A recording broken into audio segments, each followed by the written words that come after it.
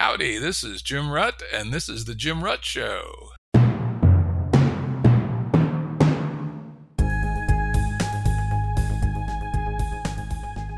This is a Currents episode. Currents are shorter and less heavily produced than our full-length episodes and generally focus on a single topic.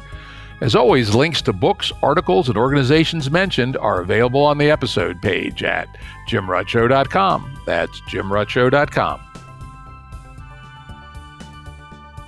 Today's guests are Euvie Ivanova and Mike Gilliland. They are the co-hosts of the Future Thinkers podcast, which is one of my personal favorites. I suggest you check it out if you want to hear some really interesting thinking about things that are going on at the cutting edge of our world. They are also in the process of launching what they call a smart village, a place for people to work and live together, hold events, and learn in a righteous way. Their smart village is very much like a Game B Proto-B project, which we've talked about on the show from time to time. In fact, Euvie and Mike have joined the Proto-B incubator, and we're trying to help them get their project up and going. And in fact, it's their smart project that we're going to talk about today, at least mostly. So welcome, Euvie and Mike. Awesome. Thanks for having us, Jim. Thanks for having us. Yeah, this should be fun. So let's just start with the high-level overview. Tell us a little bit about your smart village. Where is it? How big is it? Sure. So we are building it in BC, Canada, in the Canadian Rocky Mountains, in a very rural area. And we chose that remote of an area for a reason because it just has fewer regulations and more freedom for us to kind of set up our own structures and try things out that haven't been done before. And the property is 107 acres, so it's quite large, and it's part farmland and part hilly. And so we're going to be doing a combination of a bunch of things, different hackathons for developing regenerative practices and clean technology, and as well as social technology for, how people get along and how they govern things and how decisions are made.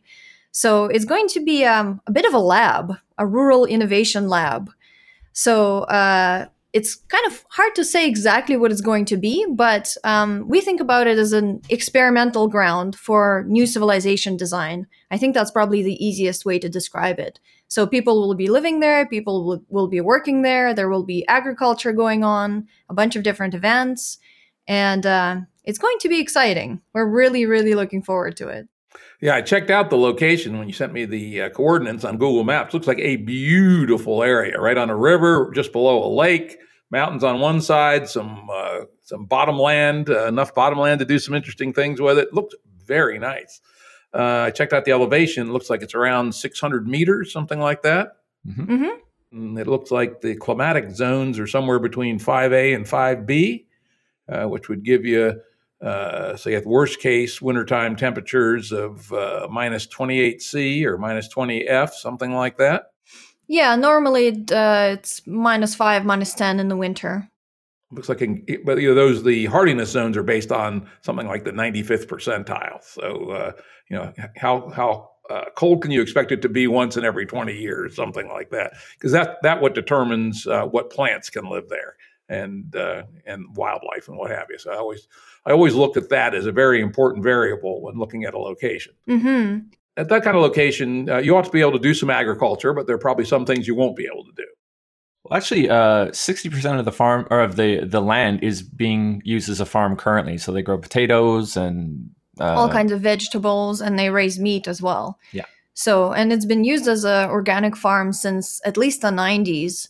So the soil is already built up, and it's very fertile land because it's in a river valley. Yep. And with a lake above it, it probably means you don't have to worry about flooding too much.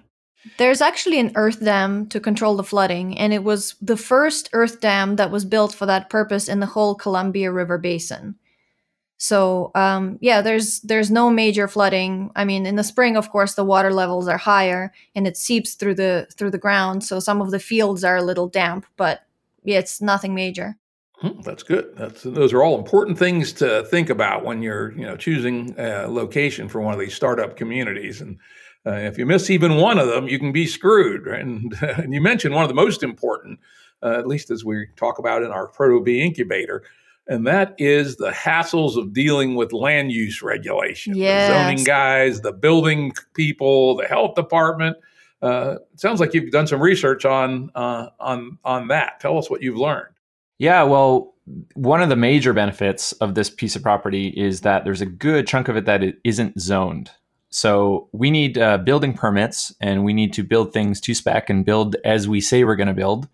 But for the most part, we can do what we want. So we can do a number of experimental dwellings on the unzoned portion of the property. We might do some geodesic domes. We might do shipping container homes, earth ships, cob houses, hempcrete.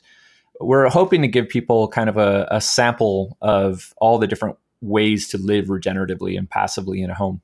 That's cool. Do their local building codes allow those kinds of things? Yeah, for the most part. Yeah, I mean, there's still some regulation for building things that are structurally sound. But we have actually attracted a bunch of people who are familiar with those and who will advise us on that before we start building. The current owners of the property actually have a timber framing business. So they've got a ton of experience with building, and they've already built 2 of the structures on the property. Mm-hmm.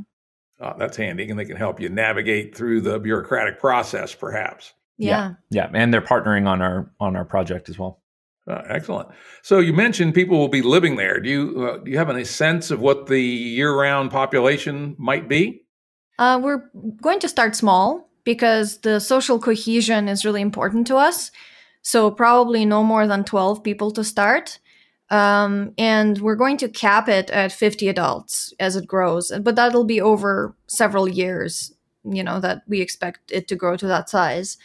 We've had a lot of interest from people wanting to live there.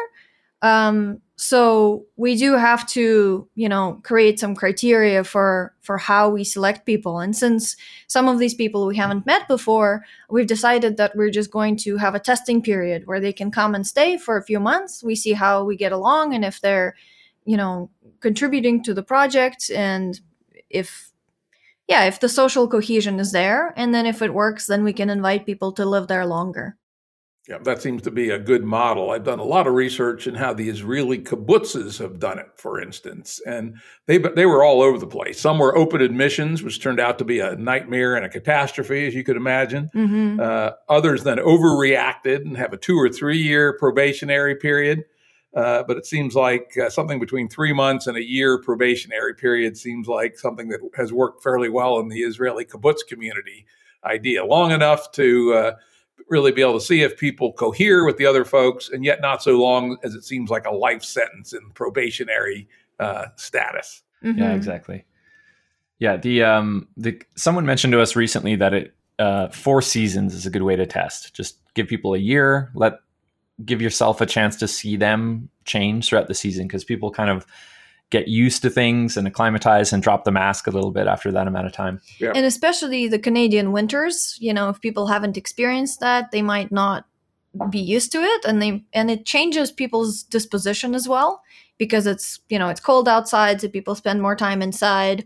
There's less sunshine, so obviously it changes people's mood. So it's useful to see how people respond to that. Yeah, I think that's a very good point, particularly in a relatively extreme climatic location like you guys are in, where there's a big difference between the summer and the winter. And there are just a lot of people that aren't cut out for those northern winters. Yeah. Now, onboarding brings up an obvious next question, which is governance. Are you going to have a formal mechanism in place, essentially a constitution for your community, or are you going to kind of try to grow that organically as you go?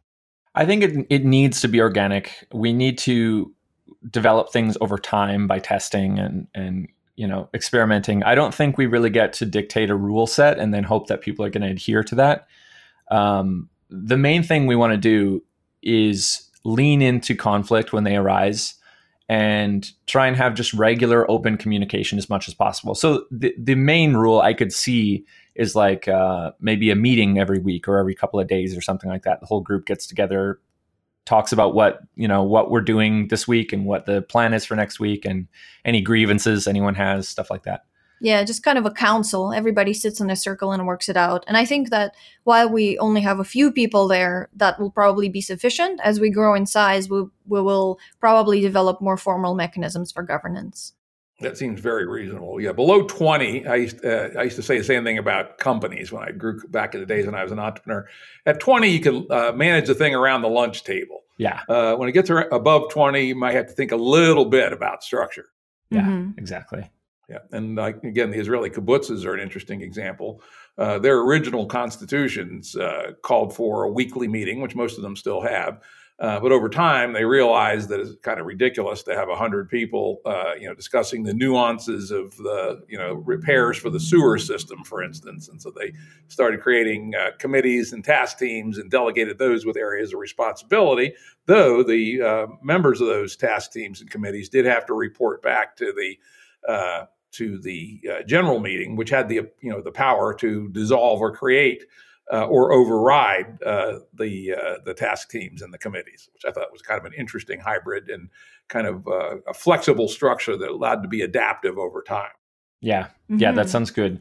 The other thing is we've got a fair amount of experience now with facilitating kind of larger group Zoom calls to try and do some collective sense making around global issues and also around personal kind of development. So I think bringing that experience into this location is going to be really helpful too. Mm-hmm. Yeah, that is really good that you guys have that experience because, again, trying to learn that on the fly can sometimes be a disaster as well. Yeah, for sure. So what's the economic model for the people who live there? Let's say, you get to 50 adults living full time in 7 years or something like that. How do you anticipate that they will make a living? Well, that's a tough question because what people are good at, what they like doing is as diverse as the people themselves. So kind of dictating that at the beginning is going to be pretty difficult. We have had a number of experiences over the years, kind of doing this digital nomad thing, working online and traveling around the world, that has shown us that you can have really excellent group coherence with a complete separation of the income. So if everyone's working online, freelancing, pulling in some sort of income, and you have that separation, then really the only thing, it's like dating in a way. If you know you're compatible with someone, then really the next thing you have to worry about is chemistry. So that's, and I'm only speaking about that from like the online dating world, and that's how Euvie and I met. So I think it's kind of the same thing here. If that's the initial focus, if people have their income coming from the online world, then we have a lot more space to figure out the group dynamics first. And then over time, we're going to be running a number of different startups and businesses and events. So the way the village itself will make money at the very beginning will be a combination of like Airbnb style rentals and, experience-based rentals really. And then doing big events, conferences, workshops, retreats, stuff like that. Yeah, and we do anticipate that there will be more cooperative ventures at the village in the future. But I think that just to start, making that requirement that people are self-sufficient is going to give us some runway to figure those things out. Yeah, it certainly has its pluses, but of course it also has its minuses, which it means that you're going to be selecting from a relatively narrow demographic of people who've figured out how to essentially make the game of digital nomad work, which is a fairly elite slice of the population. Potentially. Our experience is that, having lived that and done that for almost 10 years, is that the population of people doing that kind of thing is a lot bigger than we first anticipated and that most people anticipate. It's actually an extremely attractive lifestyle for young people, and you really don't have to have that much experience or know that much to get something off the ground. There are tons of freelancer websites, and as long as you've got a good profile and you do your work really well, you can have work constantly coming in. Yeah, my daughter lived that life for quite a while and did very successful, but of course she had to spend a lot of time on client development. For sure. Counseled her early on. Just budget 30% of your time for business development. And she said, I thought that was crazy, Dad, but you were right. Mm-hmm. Yeah. How about agriculture? Do you guys intend to operate an agricultural business there as well? Yes. Yeah. I'm very interested in regenerative agriculture and permaculture. So kind of mimicking a ecosystem on the farm. So it's not just monoculture. And, the type of agriculture that improves biodiversity and increases soil. So as far as the business aspect of it, this is something that we're new to.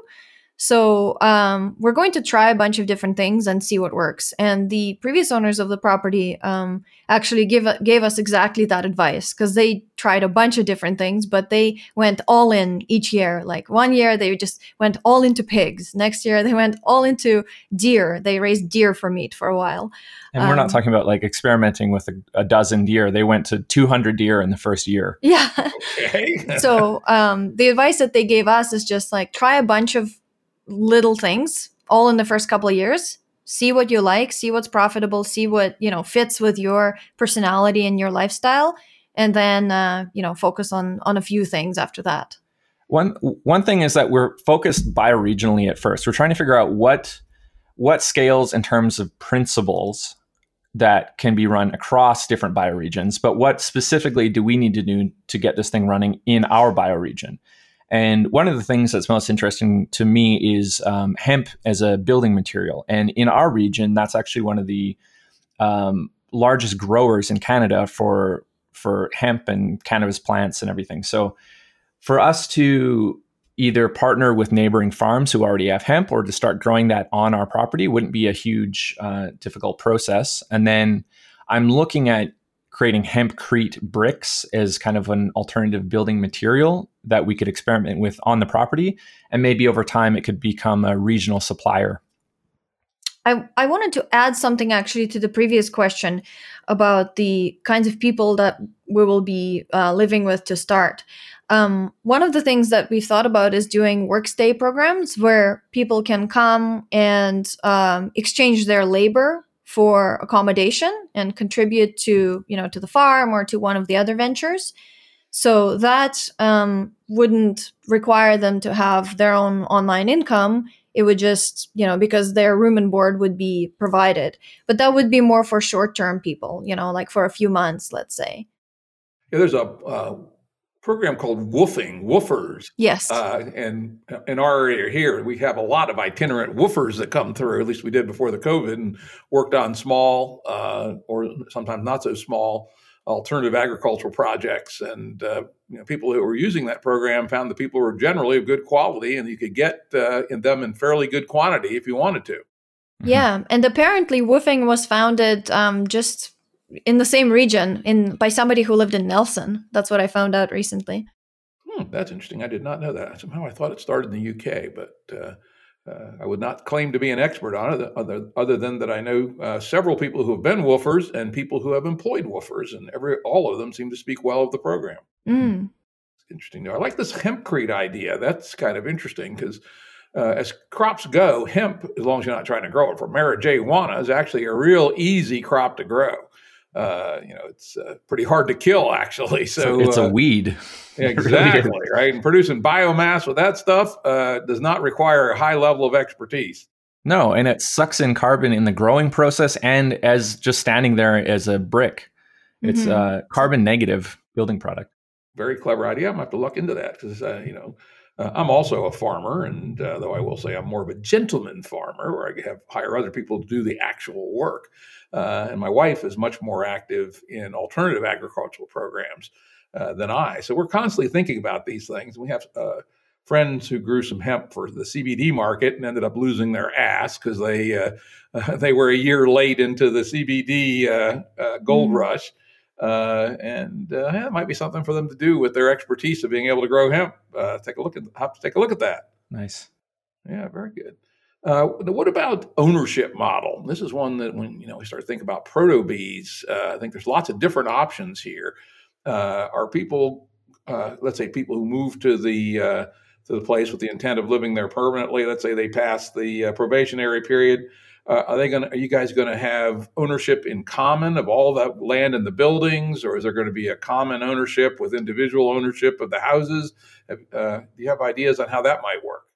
Yeah, we've talked about this a lot. And actually, this conversation has dictated the funding model that we pursued at the very beginning, because to set up a community land trust before you own the land is, I don't know if it's just in Canada or if this is the same in the States. It's a very lengthy, very expensive, time-consuming, and complicated process that would actually make us miss the window to even get this property, to even acquire the property.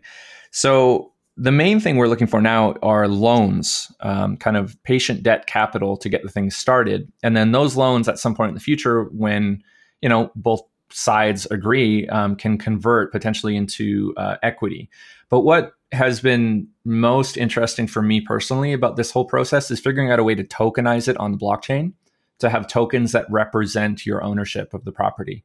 And if we look at subdividing the property, that's a bit of a pain in the ass. I would actually much prefer there be some sort of joint ownership, and then, people have the right to use specific buildings. Yeah, or that, maybe they lease the land under their feet and then own the building that the land is built on. Yeah, that's the land trust model typically, where the land trust will give you a 99-year lease on a quarter acre and you build your house on that. Yeah. And then there's usually some formula on how your heirs can renew the lease at some step up in price after 99 years.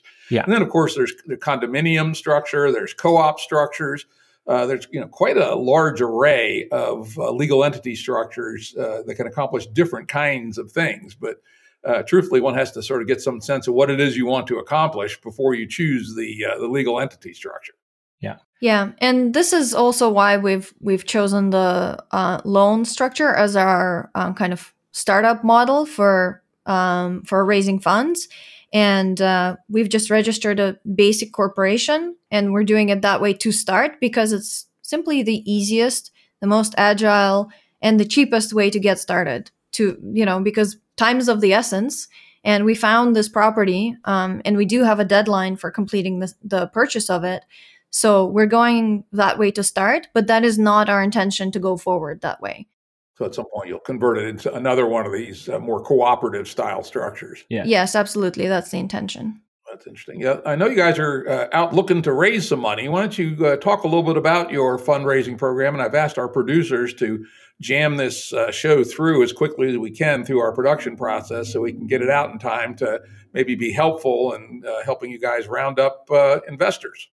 Well, thanks. Yeah. So, as we mentioned, we're looking at collecting loans from basically $50,000 to $100,000 on average, and we're going to use that money to purchase the property and to start building some of the kind of smaller accommodations for people to come live there.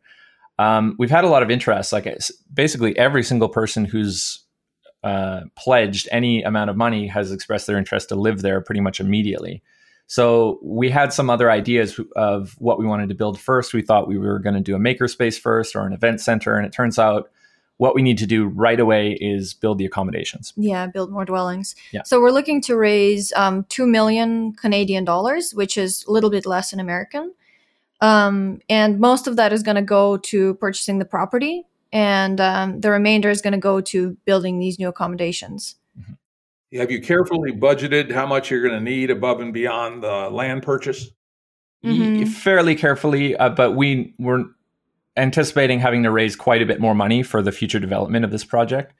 So, one of the things that we've thought of is loan forgiveness once the structures are up and running. In some ways, it's almost like a promissory note, so that people can invest in any of the different businesses that we start up on the property. And, from the very beginning, we're trying to figure out how to template and scale this whole project so that other people can start this on their own. We're not trying to be like the hub of smart villages in the world. We want this to be replicable and scalable. So we're building a lot of kind of content production into this. We've partnered with a documentary film team who are going to tell the story as this whole thing unfolds. We're going to be trying to host a lot of different events and, give people the chance to check out how these buildings are built and what they're like to live in.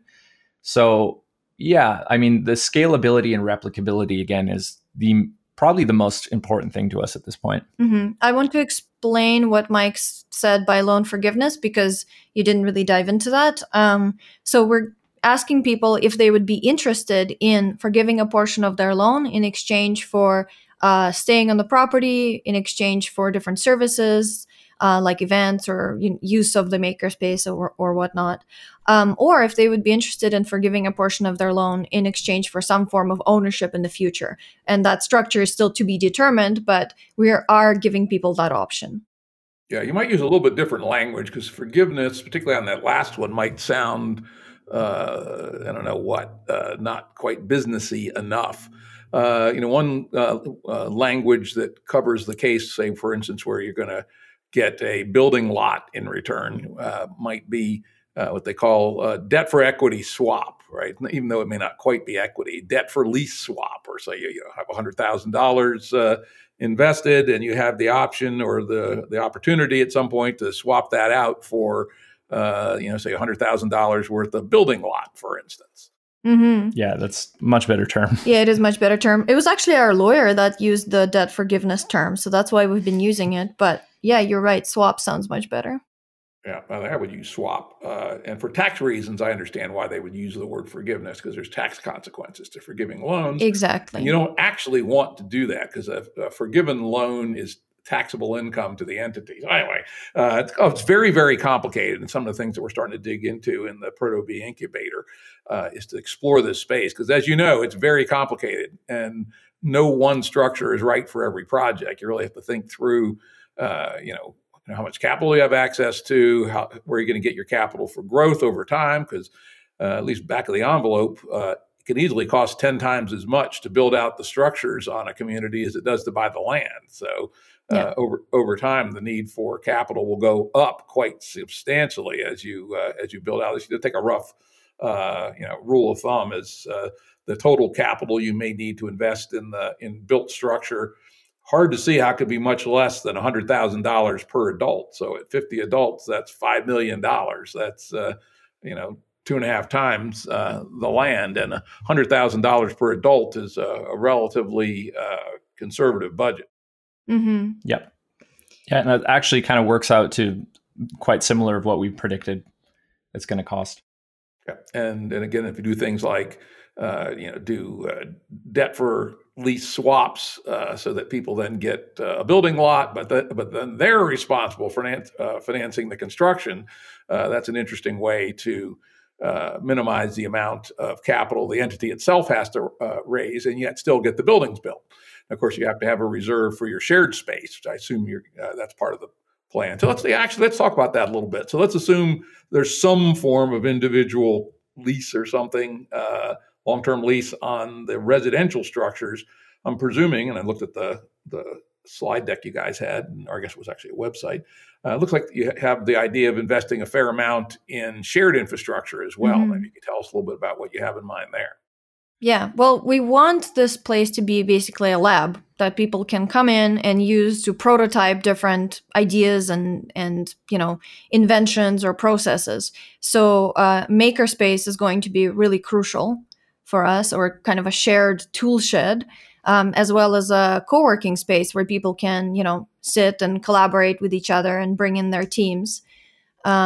So we're also going to have different structures for recreation and, focused on health, so that people can have a good lifestyle. And, running a business can be quite stressful. So being able to relax is also really important.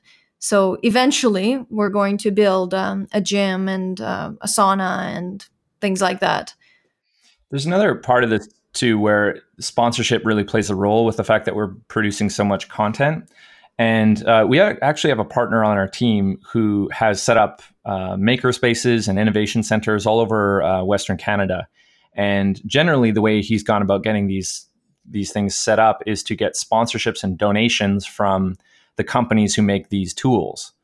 Because, coming into a makerspace will give you a taste, but it's not exactly the place you want to be working from if you're going to start manufacturing a product or building something as a full-time gig. So it's kind of a good setup to be able to have these things sponsored, and then people can just buy their own equipment straight from the company. I'll give you another idea for a makerspace. And we built a very successful makerspace in Staunton, Virginia. My partner and I, and we eventually converted it to a not-for-profit. And one of our hypotheses, which turned out to be correct, was that there was a vast amount of unused and quasi-abandoned machine tools, hand tools, supplies of all sorts in the basements, barns, and garages of the region. Mm-hmm. Turned out it was true. I would say 80, 90% of the equipment, including some very high-end stuff, we were able to basically scrounge or buy for next to nothing from people Oh yeah, it'd be cool to have a wood shop. Oh, I haven't used it in 15 years. Yeah, I'll sell it to you for 5 cents on the dollar. I'll just give it to you. That's worth exploring too. You may be surprised at how quickly you can ramp up. If you're interested in what we've been able to scrounge, take a look at StauntonMakerspace.org. Is it or .com? I don't remember. I think maybe .com. And I would be happy to put you in touch with our folks that are still running that place. They may be able to give you some clever ideas on how to get stuff for nothing or damn close to it. Mm-hmm. Yeah, great. I appreciate that. It's funny, we don't even have the property yet, and people are already doing that with us. Yeah. And the same thing happened to us, right? It literally, a day after we got our property, people started showing up with stuff, right? And then we had a fire. That's probably the landlord's fault.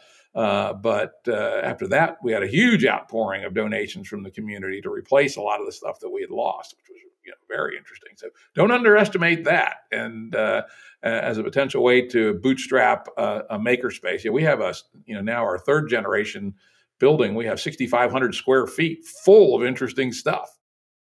Cool. Yeah, this is one thing I'm super excited to get working on. Yeah, because I love building stuff with my hands, and I learned how to do some carpentry this year. I built my desk, built an 8-foot desk for myself. I plan on building a conference table there. So yeah, looking forward to that. Yeah, I love that stuff. I built our bed, actually our first generation bed. Eventually we had it replaced by almost identical, but using much fancier woods and stuff by a professional. But I couldn't find a good bed that had built-in bookshelves. For whatever reason, that's fallen out of fashion. And so I thought, shit, I can build a king-size bed with 2 bookshelves built in. That can't be that hard. Turned out it wasn't actually. Understand the attraction. And I think the kind of people that would like to live at a place like your smart village, some percentage of them, though not all, will be very interested in doing those kinds of things. So I think that's a real good and attractive amenity, shall we say. Yeah. Yeah. Actually, to kind of circle back to one of the earlier questions of what kind of people will be there first. Mike mentioned digital nomads, but actually a lot of the people that have been interested already have some sort of a business that relates to what we're doing, but they want to transition into more of a game B version of it, let's say, or more regenerative, more sustainable version of it.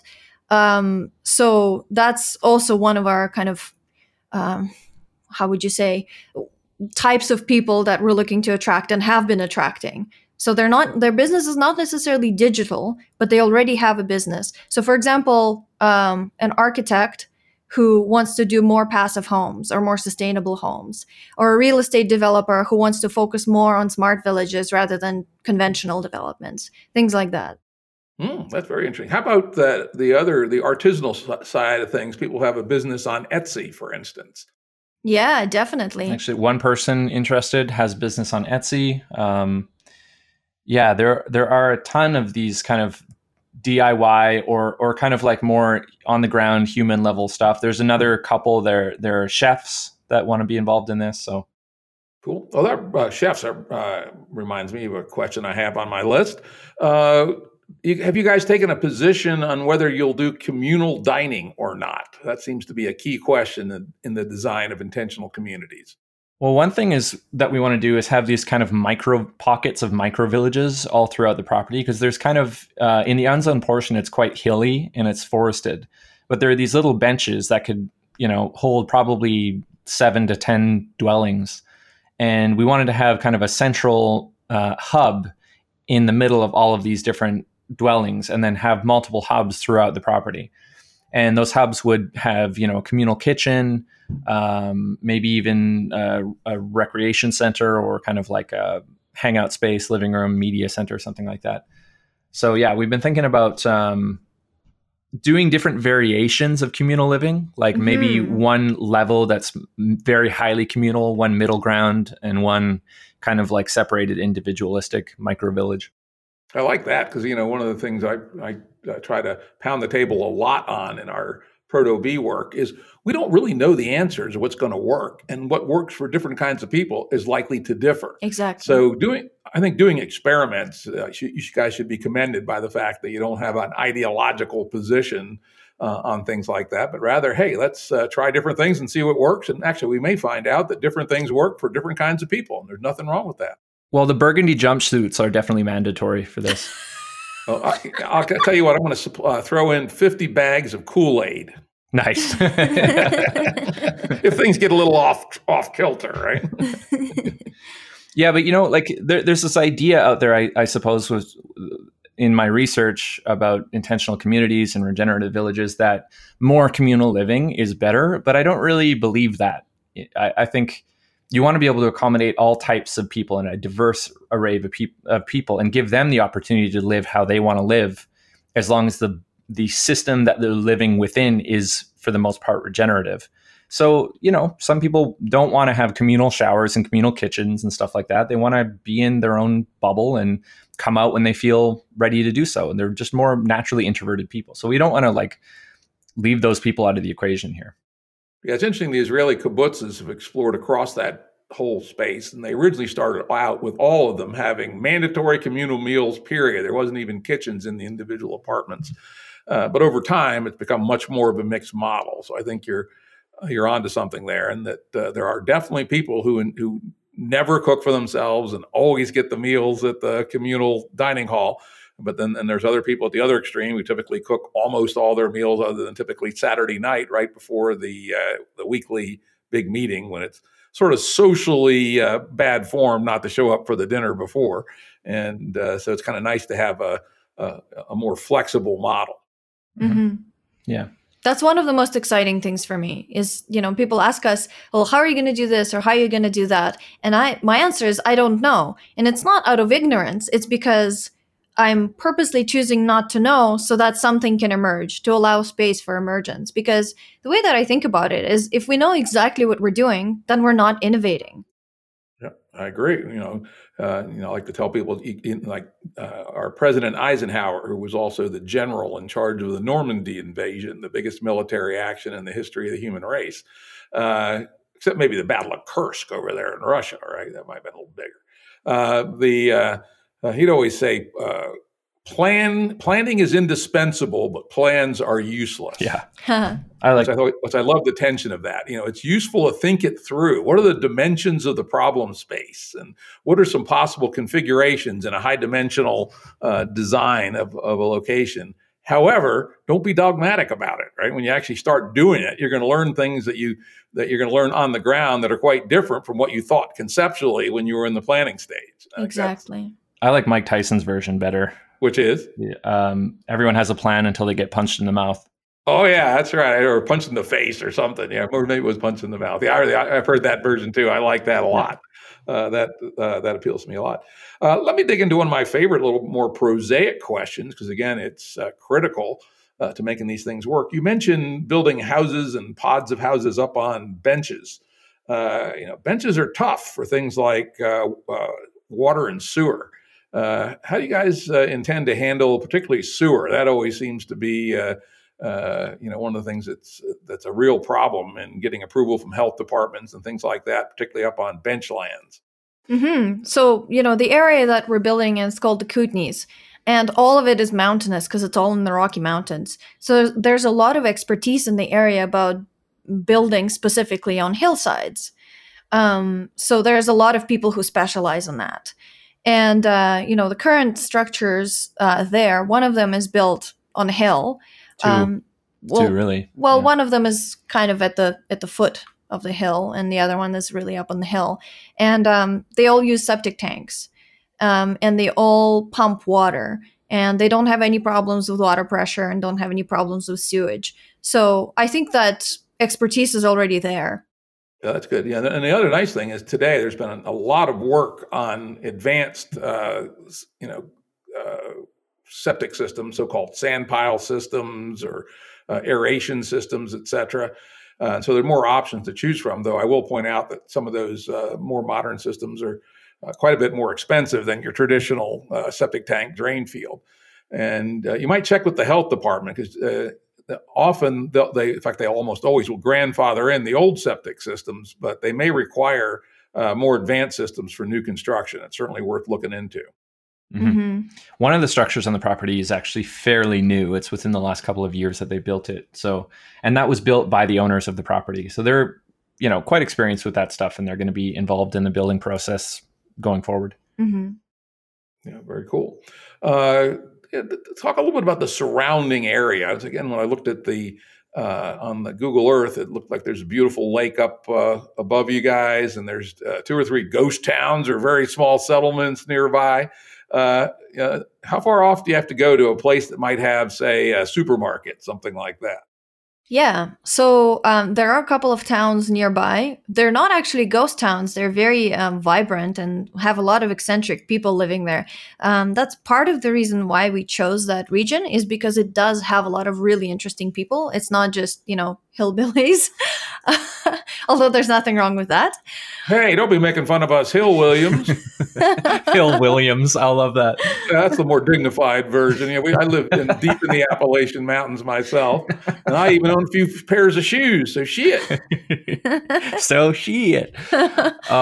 Williams. I gotta remember Hill Williams. That's great. Yeah. Well, there's a supermarket in the town 30 minutes away with all the food that you would need. And it has a couple of restaurants and coffee shops as well for people who want that. But there's a small shop and that specializes in particular in local grown produce, just like 7 minutes drive away from the property. For other services, like, if you need a big hospital or a full-on bank, then that's an hour and a half drive away. And in Canada, we measure everything in hours of driving because the distances are large, and sometimes you got windy mountain roads, so the number of kilometers doesn't tell you anything. So I would say that basic services are mostly in the town half an hour away, and more advanced services are in a city hour and a half away. Which city is that, by the way? It's Nelson, which is widely regarded as one of the coolest cities to live in Canada because it has so much art and culture. Very cool. And looking at the map, it looked like about 6 hours to Calgary, something like that. Yeah. That's your closest real big city? Yeah. Well, Kelowna and Kamloops are kind of medium-sized cities. They're about 100,000 people each. And they are both, I think Kelowna is about 5 hours away. Kamloops is about 6. Got it. So it's pretty remote, but not so remote that you don't have access to anything. That's an interesting kind of location. And I definitely take to heart. Same here in the mountains of the Appalachians. We strictly talk about how long it takes, not how many miles it is, because nobody really cares. Going over to our county seat, for instance, is about 9 miles by drone flight, but it's about a half an hour drive by the actual roads that are available. Yeah. One thing we've partnered with a whole bunch of companies in the region already. And one of them that we've partnered with is called Tesla Tours. And so they've set up a Tesla car sharing program, and they're investing their money in the autonomous portion of these cars so that within a couple of years, hopefully, it'll be as easy as just call the car on your app, step in, and then, you've got an office for an hour and a half to get to Nelson, if you know what I mean. It might work. I mean, I would be a little leery about autonomous cars on windy-ass mountain roads with logging trucks and grain trucks and things of that sort. At least our roads here aren't so good about it. How far do you go off the road to avoid head on into a logging truck? I'm not sure I'd trust Elon Musk's software for that quite yet. Yeah, it's got to be, before it's even legal, it's got to be at least 20 times safer than a human driver. But we've got some experience with that, just having driven around the area in the Tesla on autonomous mode. And it feels pretty safe. There are kind of a few hiccups now and then. You can't just totally fall asleep at the driver's seat, but it feels pretty safe for the most part. And there are a few sketchy moments. That's the issue, though. I've done a lot of research on autonomous cars. In fact, we're having an expert on the show week after next, which is, doing the 99% isn't all that hard, but it's the 99.1% that kills you, or the 99.9% that kills you. Mm-hmm. And particularly in bad weather when the visibility is limited. And particularly in the Tesla. Unfortunately, Elon Musk has chosen not to go with high-end sensors, and he just thinks he can use his cameras and a little bit of radar. Well, most experts believe that if you don't have LiDAR, and it isn't going to work too well in a heavy snow or in the fog or things of that ilk. So Yeah. We're several years out anyway, so I'm just kind of imagining it as a potential fun future, but we'll see where it goes. Yeah, I'm less stoked about the technology part. I wouldn't say I'm a Luddite, but I'm just I think that sometimes low tech solutions are just more resilient. So I'm entertaining that as an interesting option for the future, but I'm also just trying to ground it in, okay, what if it doesn't happen? How do we do it? And, people just drive. Exactly. And that's how people live in the region, that whole region. People are just used to it. Yeah, where I live, it's an hour's drive to the nearest supermarket over 3 mountain ridges. And so you only go once every 2 weeks. No big deal. And make sure you got plenty of beer in stock. Yeah. Yeah, I thought about getting an electric car, but I couldn't find an extension cord long enough. So we'll see. Speaking of technology and Elon Musk, though, with digital nomads, one absolutely indispensable thing is going to be high-quality internet access. How's the internet access at the property? Right now, it's about 10 megabits per second down, and that's through a satellite. It's not a satellite, it's a dish. Like a dish, yeah, not satellite. It's a dish that beams the internet, I think, to the nearest town. Yeah, from the mountain. But there's really an interesting project happening there. There's a fiber optic internet company that started in Kaslo, the town that's 30-minute drive from our property. And they're really supplying the entire region with fiber internet. And this is like gigabit connections. And our little town is next up on their agenda. So we might have to throw a bit of money at it to rush it along, but we're going to have pretty awesome connections within the next year or so. And that would be great. Also, we're investigating another option of just upgrading the dish and beaming a gigabit connection there from the tower. And the internet company in the nearby town that's half an hour away, it's actually a local internet company that was started there. It's not one of those big national companies. So, their offices are right there. You can go meet them. Their servers are in the basement of the old, courthouse building. So yeah, they're cool people, and it makes it a lot more possible to get things done like that. Yeah, that's good. I mean, we have fiber runs right by our farm, and unfortunately, our phone company are a bunch of fucking buffoons. And aren't they all? Yeah, we'll pay for putting a point of presence in down the road and running fiber or good clean copper up to our farm, which is a mile off the road. It's been years and they still haven't done it yet. Yeah. So if you guys have a forward-thinking local internet company, that would be great. Here's another thing to look for, and it's our ace in the hole, is, again, Elon Musk and his, was it Starlink system? Yeah. I've actually signed up as a beta for that. And because we do have such crappy internet around here, hopefully we'll be relatively early on his list. He claims he's going to prioritize places that have poor internet coverage. And, they're talking about day one offering, 50 down and 5 to 10 up, which would be great, at least for, a family. If you have 50 people that live in there, maybe you have to put 4 or 5 of them in. But that's another possible fallback position if it turns out that it takes longer than you think, which sometimes it does, to get a fiber type solution out to where you're at. Yeah, that's something we've been talking about too. Yeah, that's. I would suggest you sign up for the beta right now. All right, they don't know you don't own the property. Just give them the address, right? Yeah, and because the sooner the better. Let's see. Oh, another one of my favorite topics. Other people don't give a damn about it, but.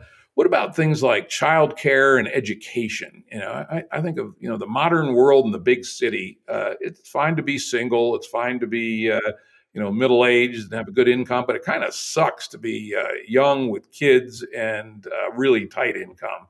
What have you guys thought about making your community family friendly? And I know, because we talked about it pre-game, that you guys have a youngin' yourself. Yeah, this is something that I've thought about a lot. And it's actually interesting that in the area, a lot of families homeschool. It's in the nearby town, more of the children are homeschooled than not, even though there is an elementary school there. So we're planning to do something similar. I don't have very much faith in the, public school system. So my plan over, kind of a long-term plan is actually to develop a school for kids that's cooperative with the other families in our village and in the area as well. It's interesting. Now, does Canada have the equivalent of what we have here in the United States called charter school systems? Charter schools where private individuals can set up a school and yet get full government funding for it, which is kind of interesting because it provides an opportunity to be able to hire professional teachers, et cetera. Of course, the downside is you fall, at least in part, under their regulatory framework. So there's cons to it as well. But in some of our proto-B thinking here in the United States, one of the kind of jurisdiction shoppings that we do is try to figure out which jurisdictions have the most favorable charter school rules. I'm not sure. Our kid is only 10 months old, so I haven't thought that far into the future in terms of the actual structure of it. But I know that there are several alternative schools in the area, forest schools and whatnot, and Waldorf schools. And so lots of people to talk to figure out how they've done it. Yeah, that's, I would say, an important thing to look into because, charter schools in the States, they typically will provide, $10,000 or more per student per year. And that's a really significant resource to use to build out your school as opposed to having to, scrounge volunteers and what not necessarily all that affluent parents can afford to pay. So it'd be worth looking into and seeing if that's an opportunity where you are. I know that there's one forest school in the area where they are their tuition is half of it is covered by the government, so they're probably under some sort of a structure like that. Well, that's, I would say those who, especially if you're going to appeal a lot to people with children, that would be an important thing to figure out as soon as you can, because as you know, that's a critical concern. Maybe not when they're 10 months old, but when they get 5 or 6, I guarantee it'd be number one on your list is. How are we going to handle education without sending the kids off to the government sausage factory? Yeah, exactly. And we think that's a really important thing to explore in these proto-B communities. Let's go back and finish off. We're getting close to the end of our time here on what you guys need to get over the line on your fundraising and what kind of terms you're offering. Maybe some of our listeners can reach out to you. Which we'll put on our episode page, a way to get a hold of you if they're interested in the proposal. So maybe a quick form of how much you still need to raise and what are you offering? So there's been enough pledged for us to purchase the property, but I don't anticipate everyone's going to convert. I always kind of want to oversubscribe and then go from there. So we need $2 million total to do the initial development and to purchase the property. The structure we're setting up for funding is loans. We're doing 3% annual interest rate, and we start paying back after 5 years. The thing is with that is that there are a number of people that are like friends and family who are coming in and that we know personally for a long time that are investing. They're skipping straight to the investment part. Like equity. And so there is some opportunity for us to pay back some of the loans a little earlier. We're just not building that into the contract, but that is one of the things I hope to do, that we could make payments within the first year. Mm-hmm. Now on the details, the 3% annual, do you intend to pay that currently, or are you going to defer that for 5 years also? It starts accruing right away, but the repayment starts after 5 years. So that's both interest payment and then some capital repayment. Have you got what's the actual structure? Is it like a 15-year mortgage, or is interest only for 10 years and then a balloon? Have you guys? I'm sure you have to work out those details. Yeah, interest is first. Mm-hmm. We pay the interest first. So you pay interest, and then is there a time when the loan itself is scheduled to be repaid? We're thinking probably about 10 years. But again, we need to raise more funds. This is kind of the bridge to get us on the property. Got it. And we need to raise quite a bit more after that. So there's a fair chance that with the next raise, we're going to pay back a bunch of the loans or give people the option at that point, because we'll have known them for a period of time, to switch over to the equity model. So we have about 1/3 of the needed money in that initial investment rather than loans. So we actually don't need that much in loans to get this off the ground. Got it. So let me see if I can phrase this in a way that would be intelligible to people who think about making investments. It's a does the loan have a term to it? Does it end at some point? In other words, do you have to pay back at period X if nothing else ever happens? There's nothing in the contract that says that at this point. So it's basically a 3% open-ended loan that you will pay back at some time in the future, but no conditions that basically say when or under what condition. This is something we can add, but I mean, yeah, at the point right now, no. And people have asked if they can do like individual negotiations on the loans. We've said tentatively yes. So we're having those conversations, but really, yeah, we have to kind of leave it open at this point. Okay, yeah, understandable from from an investor perspective, that's not too attractive, but from a managing your own cash flows perspective, totally understandable. Yeah. And you also expect there may be some opportunities to swap debt for equity or debt for services, et cetera, as the project gets underway.